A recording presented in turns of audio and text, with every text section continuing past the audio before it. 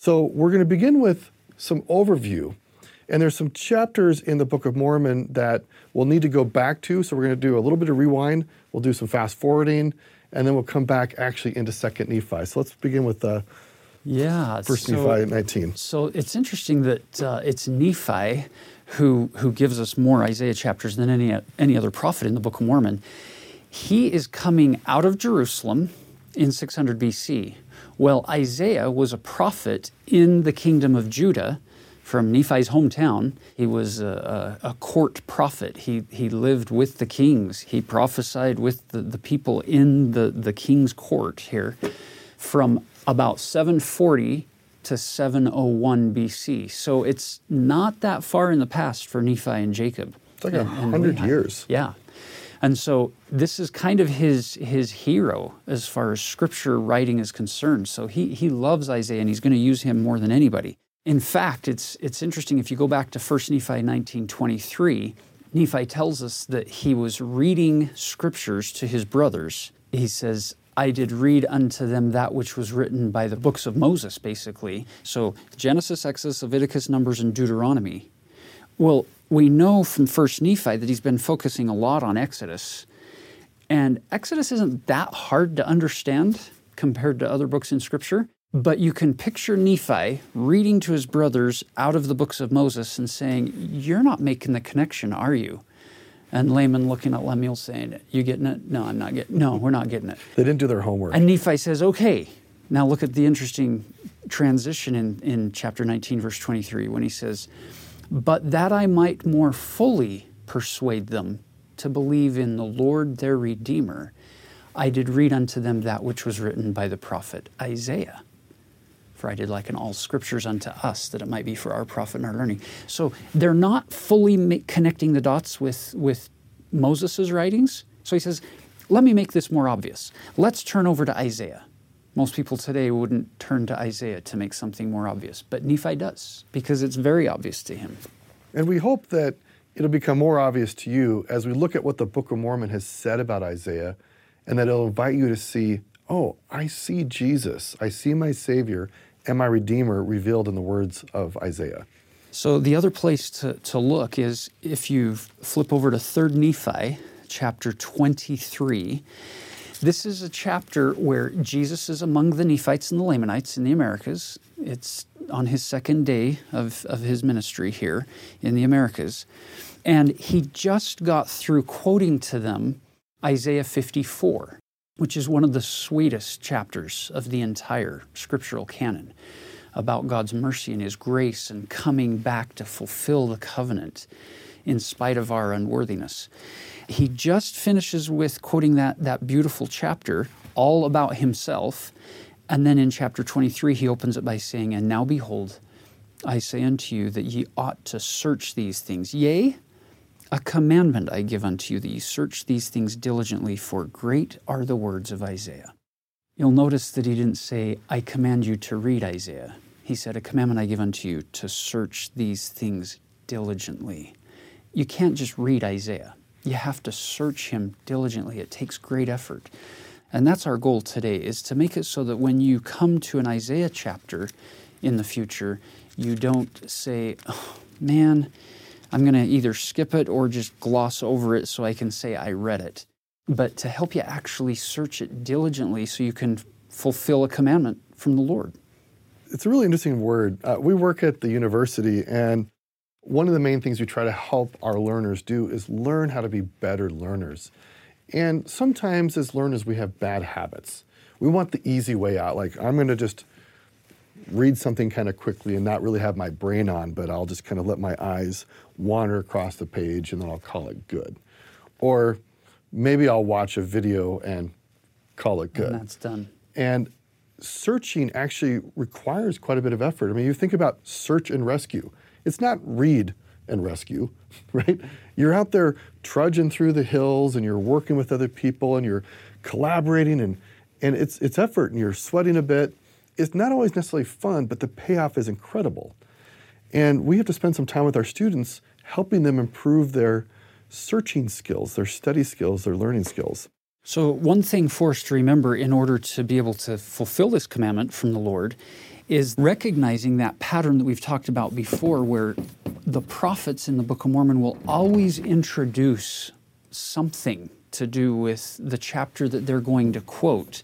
So before giving you Isaiah chapter or chapters, they're going to give you some introduction, then they're going to give you the commentary.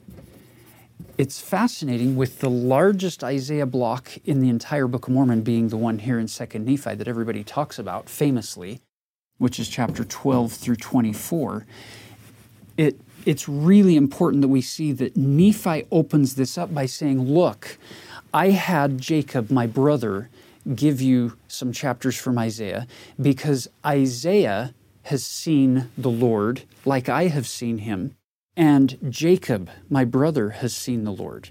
So his introduction is, I'm going to read you more of Isaiah because Isaiah is an eyewitness of God, which we're going to get in chapter 16.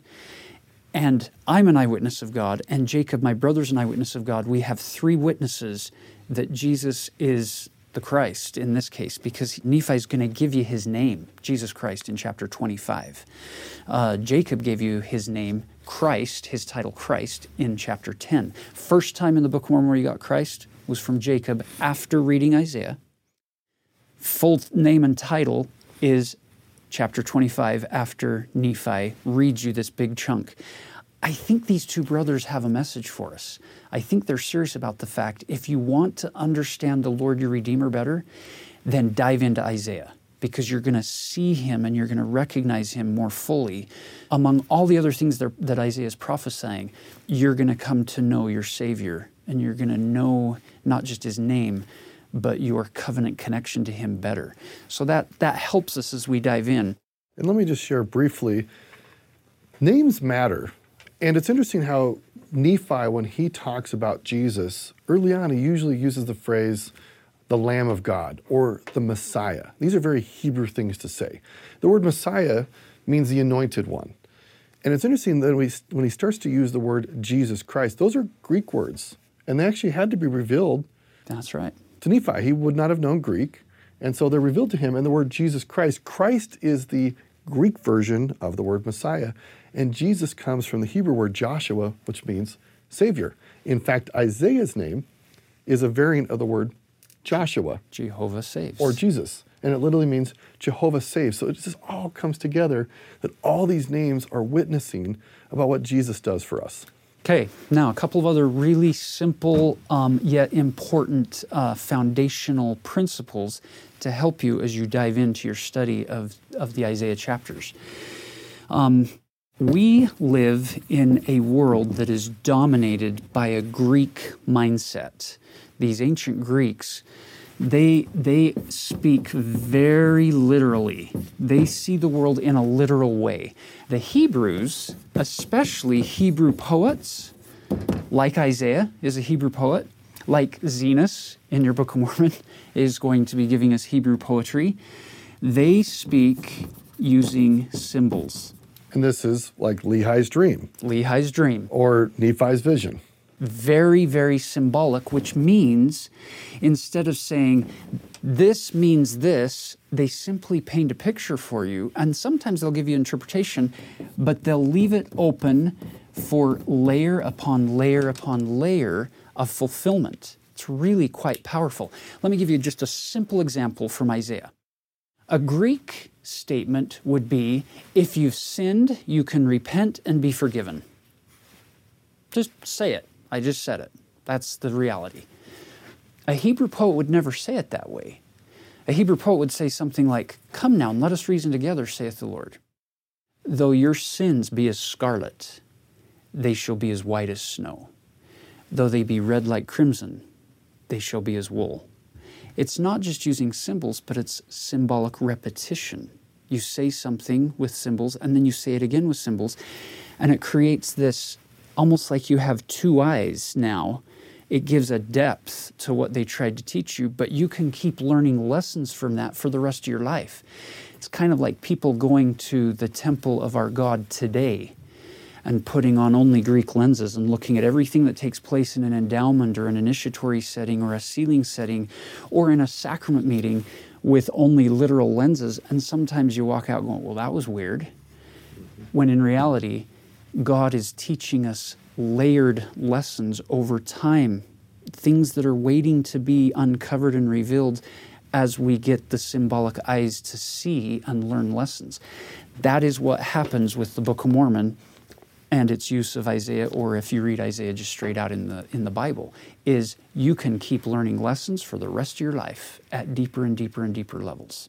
And sometimes in our modern world, because of the scientific revolution, this Greek worldview, we believe that truth can only be found through literalness. And God's like, I'm the God of truth. We can do literal truth and we do symbolic truth. And sometimes we get ourselves mixed up is because we don't see things literally. And we're like, well, if it's only literal, it's true. If it's symbolic, it's not true. And at the university, we have to deal with this and help students see that our role in life is to find and accept all truth. And if we only put ourselves into the Greek literal worldview, we will miss the fullness of truth that God has to offer us. So, last item before we actually open up the scripture block of the Isaiah chapters is to go to the end. So Nephi's just given you chapters 12 through 24. It's really easy to remember in the Book of Mormon because you just subtract 10. So if it's chapter 12 in the Book of Mormon, 2nd Nephi, then it's chapter 2 in Isaiah. So it's chapters 2 through 14 of Isaiah, some of those very, very initial chapters that Nephi's quoting to us.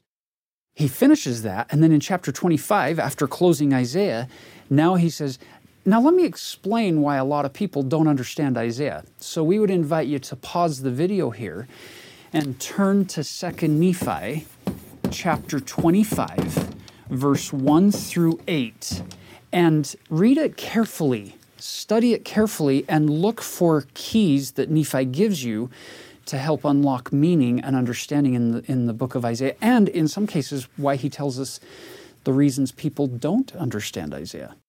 We hope that you found a whole series of things that Nephi's talking about. And we're not going to list all of them, and they're not going to be in order here, but we're going to just cover a couple of them very quickly.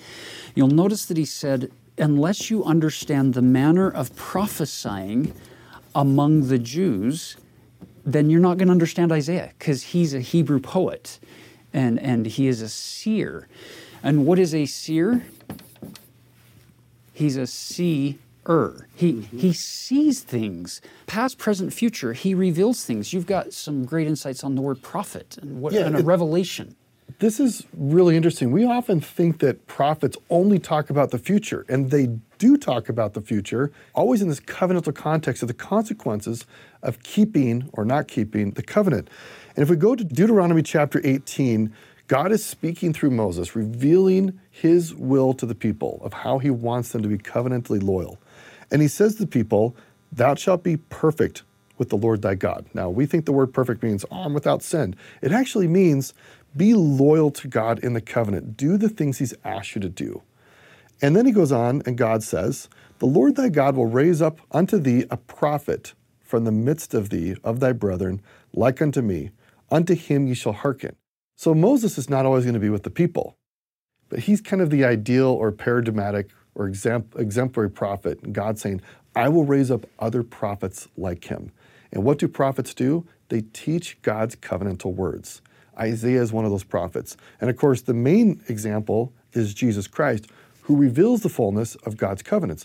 When prophets are prophesying, they're always talking about God's covenants. And they're not going to come out and say, I'm talking about God's covenants. But they will be speaking God's words and what God expects of us.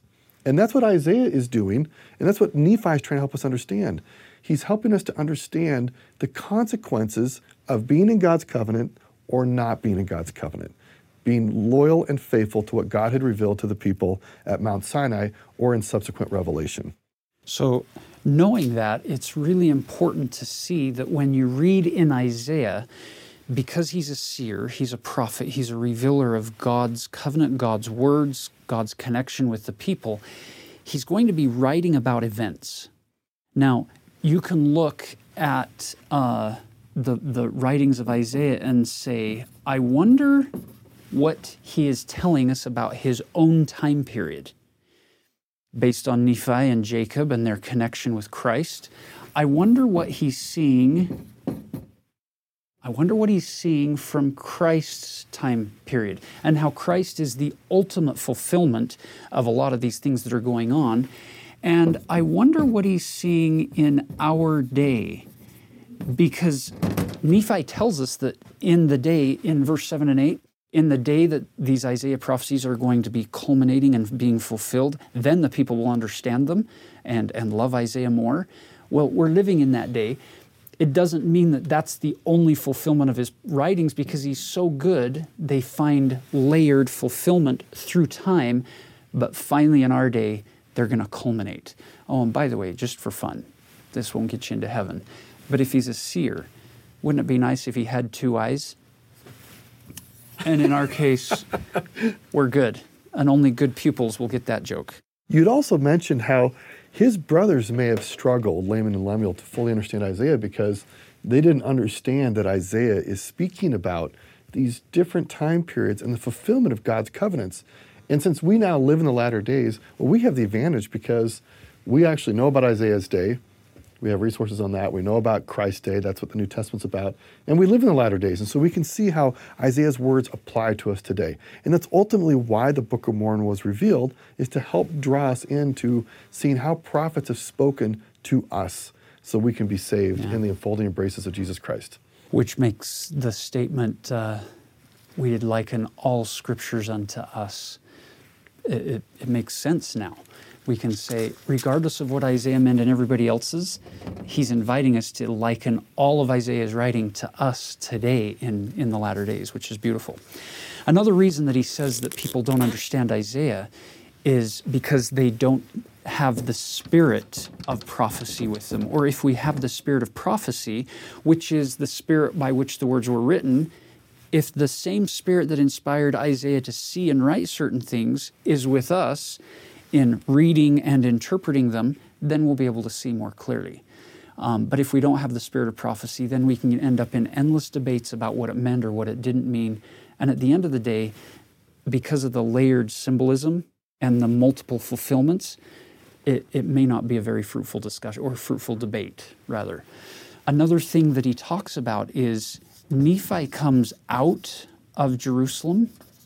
He knows all about the geography surrounding the kingdom of Judah and the kingdoms of Israel and Syria. And his children didn't come out of there. They were born in the wilderness, and he hasn't taught them all of that. And so he says they're a little confused about this. So really fast, this will be quick.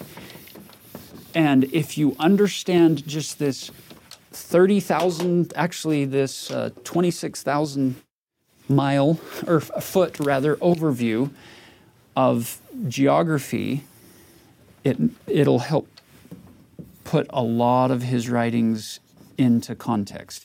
There's the Dead Sea, there's the Jordan River, there's the Sea of Galilee, here's Nazareth where Jesus was raised. There are two major kingdoms in this land. You have the kingdom of Israel up north with the 10 tribes. You have the kingdom of Judah down south with the 2 tribes. And of course, Levi is scattered among them because he's the only one with priesthood. So there are really 13 tribes because of Ephraim and Manasseh. But there you go. So Baker's dozen. There you go. Up north, you have the kingdom of Syria. Up to the northeast, you have the kingdom of Assyria. To the east, you have the kingdom of Babylon. To the south and to the west, you have the kingdom of Egypt. This is Isaiah's world. So if he's writing from 740 to 701 BC, there are major events that we're familiar with in the Old Testament that are current events for him. So for instance, Syria is going to combine with Israel, which is often referred to in Isaiah as Ephraim, because it's kind of he's the leader of the group here.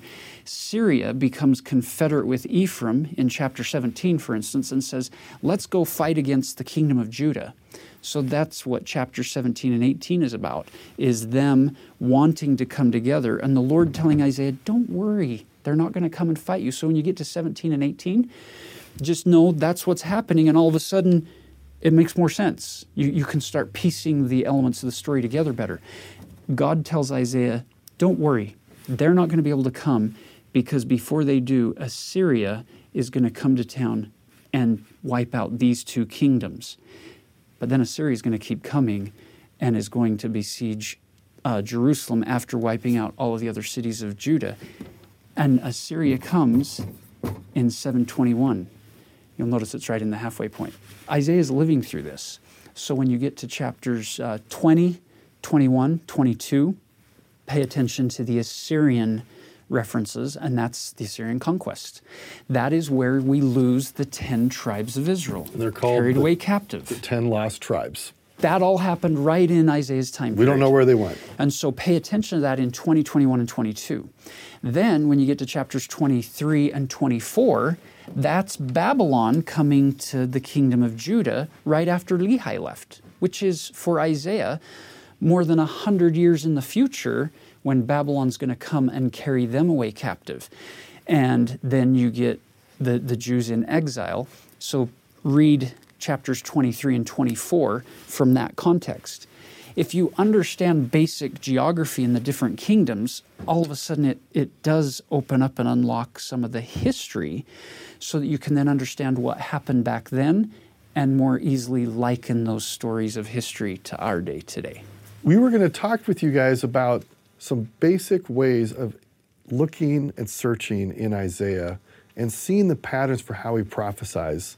And you were telling me earlier about this kind of multifaceted, deep layer that he works through, where he will say something and it can actually refer to his day, Christ's day, our day. And previous to him. And that's what a seer does. That's what a prophet does. He reveals things from a heavenly perspective. So let's pick it up. Let's open up our first Isaiah chapter from this big chunk, which is chapter 12 in 2 Nephi. And a lot of people have already written and said a lot of things about the mountain of the Lord's house, the temple being established in the top of the mountains. That could find fulfillment in Isaiah's day when the temple is at the top of the mountain in Mount Moriah, in Jesus' day in Jerusalem, in Jesus' day with Herod's temple. And it finds ultimate fulfillment with temples being built in the top of the mountains today in the latter days. So we're just going to kind of gloss over that one. Go to verse 8. Their land is also full of idols. They worship the work of their own hands, that which their own fingers have made. Notice the repetition. He doesn't just say something once. He repeats it, and he's using symbols. Land full of idols, they worship the workmanship of their own hands, that which their own fingers have made. Which time period? Is that just Isaiah's? Is that Jesus's? Is that both? Is that ours?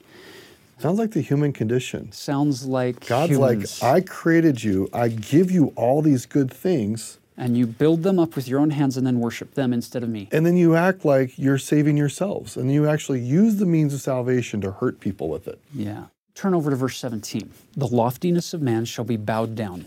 Haughtiness of men shall be made low. And the Lord alone shall be exalted in that day. So there's an ultimate fulfillment of that prophecy in the millennium.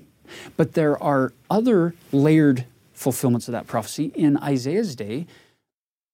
These people were brought down. Their idols were literally brought down and abolished.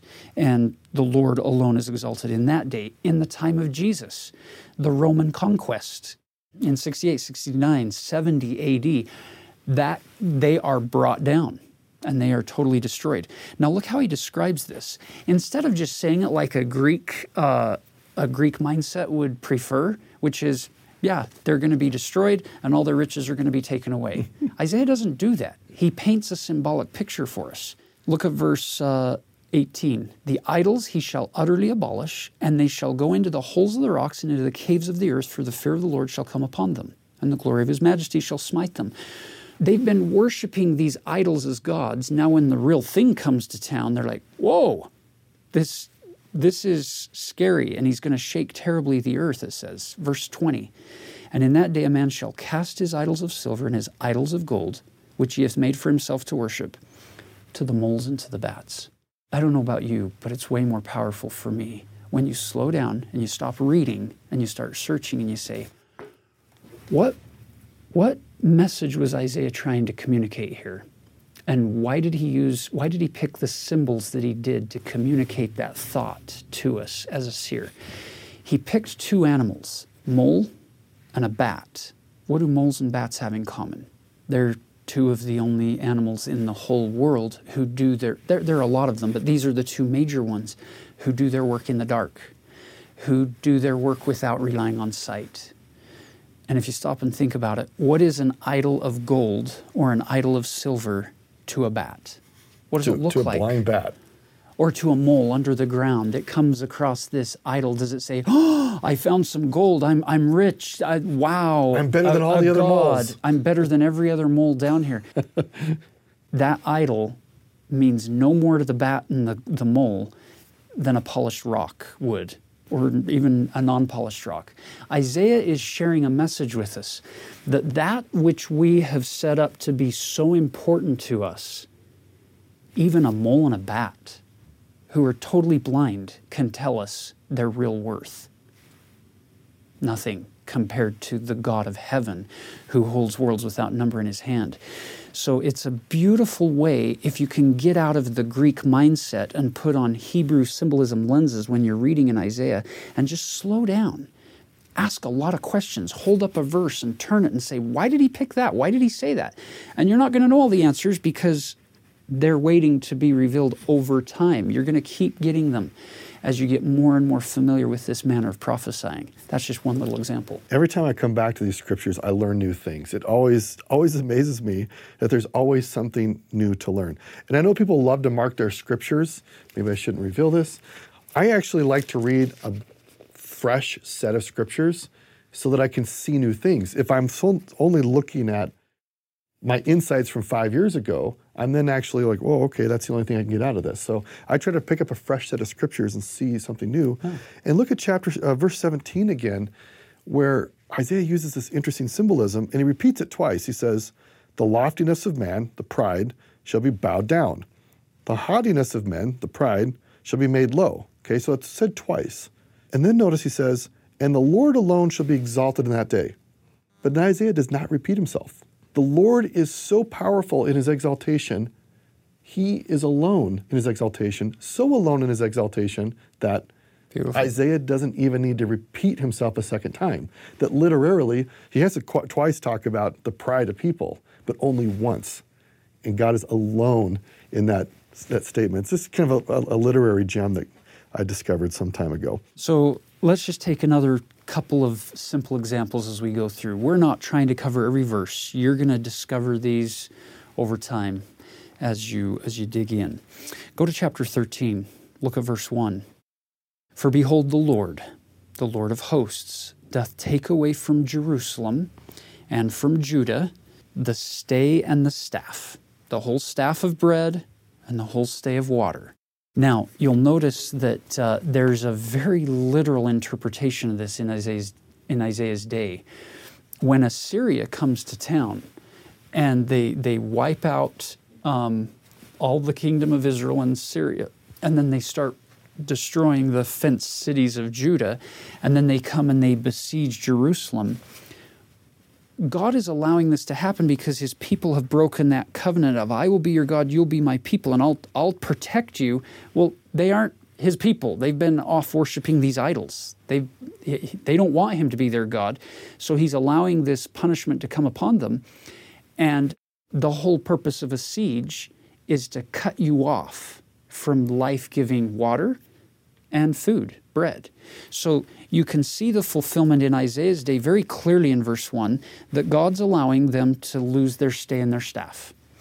And you can see that in Jesus' day. As they reject the Messiah and they reject the apostles, God allows the Romans to come in and take away and siege Jerusalem again. And that siege is ugly. It's awful. Now, here's the point. If all we do is read Isaiah with only a historical lens on, that's helpful, that's good. But there's a better way to do it, which is to read it with, understand the historical setting, but also do what Nephi said, which is liken all scriptures unto us. You stop and think about the covenantal connection we have with Jesus and with God. There's some real significance today that I don't think Isaiah intended back in his day, but Nephi invited us to liken it, so we're going to liken it, which is don't do things so that you get cut off from the bread and the water. The stay and the staff of life in a covenantal relationship with God is every week. Like food and water, you have to keep getting it. So you go every week to the sacrament table to reestablish and make that new covenant and restore that covenant with God. I want you to be my God, we'll be your people. We partake of the bread and the water. When does that get removed from somebody? Only when they've seriously transgressed that covenant to the point where a priesthood leader will say, let's hold off on the bread and water while we work to reestablish some understanding here of what it means to be in a covenant with Christ and with God. It's important here that we recognize we're in a covenantal community. We are saved individually, but in the context of families and communities. And what God has asked us is to come join with that community every week and renew that covenant. And remember, we talked about this in the past, that we promise to keep the commandments. The commandments are the covenantal instructions for how we'll be loyal to God and to his people, how we'll love him and love his children. In return, we get the promise of his presence. We get the promise of his prosperity, which is his presence. And back in the time of Isaiah, and we still feel this way today, the temple was in Jerusalem. And the people saw that the temple was the house of the Lord and his presence was with them. And later, when they sinned so much against God, he eventually said, I left, my presence is left, and I'm taking you guys out of Jerusalem and into captivity into Babylon. And it's a little bit like our modern day. If you sin sufficiently and are not humble enough to repent, God's presence will not be immediately available to you. Now, it's there if you turn back and return to him. But if you continue to sin, as the people in the ancient times did, and that's why we have the scriptures, is to point out, here are the consequences of keeping the commandments or not. We get his presence and his prosperity when we keep the commandments. The opposite is true when we don't. And that message, if you just keep the covenantal connection with God and these ordinances and these opportunities to be connecting points with God as you go through these Isaiah chapters and how Israel is breaking those connections, then these chapters become more clear. So we're not going to take any more time going through verse by verse by verse. That's where you get to dig in and keep that commandment from the Lord and search diligently these words. The two other things that we want to cover are first chapter 16, which is Isaiah's prophetic call when he goes into the temple and he sees... Such a great chapter. He sees God. This is his, what we would call throne theophany, where he sees God sitting on a throne, surrounded with angels. And look in verse 3, one cried unto the other and said, Holy, holy, holy is the Lord of hosts. Those three repeat holies, meaning our God is the holiest. This is superlative, it's supernal. Nobody is holier than our God, or more perfect. And here's Isaiah in the presence of all these heavenly beings with God himself there, and Isaiah doesn't feel like he belongs. And he says, woe unto me, verse 5, for I am undone because I am a man of unclean lips, and I dwell in the midst of a people of unclean lips. For mine eyes have seen the King, the Lord of hosts. Brothers and sisters, this is beautiful when you take even Isaiah's calling and liken it unto us. The idea isn't that you be sinless, that you never mess up, you never make a mistake. The idea is you have the promise of a God to be with you constantly. The gift of the Holy Ghost. He is a God. He's a member of the Godhead. And it's promised that even though you have unclean lips and you live in a land that is defiled, and we make poor choices sometimes, the beauty of this is God sends one of the angels to go and get a live coal off of the altar, touch Isaiah's lips to purge them and to cleanse him. Well, he makes the promise to us every week and even day by day As we remember him, we can have his Spirit to be with us, to keep making it so our confidence can wax stronger and stronger in the presence of God, even though we don't see him like Isaiah is directly seeing him. But that's kind of the message of the covenant path, isn't it? Yeah. Is to help you prepare so you can walk back to the presence of the Father and not shrink from his presence and say, I'm not at all comfortable. I don't belong. What I love about this passage is that Isaiah is humble enough to recognize that he needs healing, but he can't do it on his own. It's actually God or God's servant, this angel, who brings the healing power of the atonement to purge, to burn away his sins. And just a brief story, when I was younger, I still want to be in God's presence, but I felt like I can only be in God's presence if I'm perfect. I kind of felt like Isaiah, like, I'm unclean. And so there was a whole number of weeks where I did not partake of the sacrament because I'm not perfect. I said, I'm not going to partake of the sacrament until I'm perfect. I'm like, I'm not perfect yet, so I'm not going to take the sacrament. I kept trying to save myself. And finally I realized, I'm kind of a bit of a slow learner, God's like, no. Be humble, and I will purge you. I will bring my atonement to you and purge you, and I will make you clean. I thought I had to cleanse myself. And just like Isaiah, he acknowledged his woe and his fallen nature. He let God purge him. And when I finally realized that, I actually found that it was hard for me to have a good week when I hadn't partaken the sacrament. Because it was harder for me to have the Spirit. Yeah. And so it got harder and harder. Finally, I realized, I'm supposed to trust God and let him purge me, and for me to communicate to him my covenantal loyalty. So I partook of the sacrament, and I felt this wash of the Spirit, which empowered me to have a better week. Now, I'm still not perfect, but I'm in that covenantal relationship with God, and I have experienced, like Isaiah, that purging that can come as we accept atonement. Now, to finish up, we would invite you to go through each of these chapters, 12 through 24, with these Hebrew symbolic layered repetition lenses, looking for what is Isaiah seeing in his day, in Christ's day, in our day, in the millennial day. Allow yourself to slow down and ponder these things. But in closing, we want to take you to chapter 22. Of all of the chapters in this particular block of scriptures, this is perhaps the most hope-filled and quite frankly, from my perspective, the easiest to understand, because it's just pretty straight. It's more Greek almost in nature because it's more straightforward. And read verse 1, 2, 3, 4, 5, and 6. It's the shortest of the chapters, and in my opinion, it's by far the easiest to understand, and it is extremely hope-filled for anyone who's struggling on the covenant path. So, Lord bless you as you fulfill this commandment of the Savior to search diligently the words of Isaiah.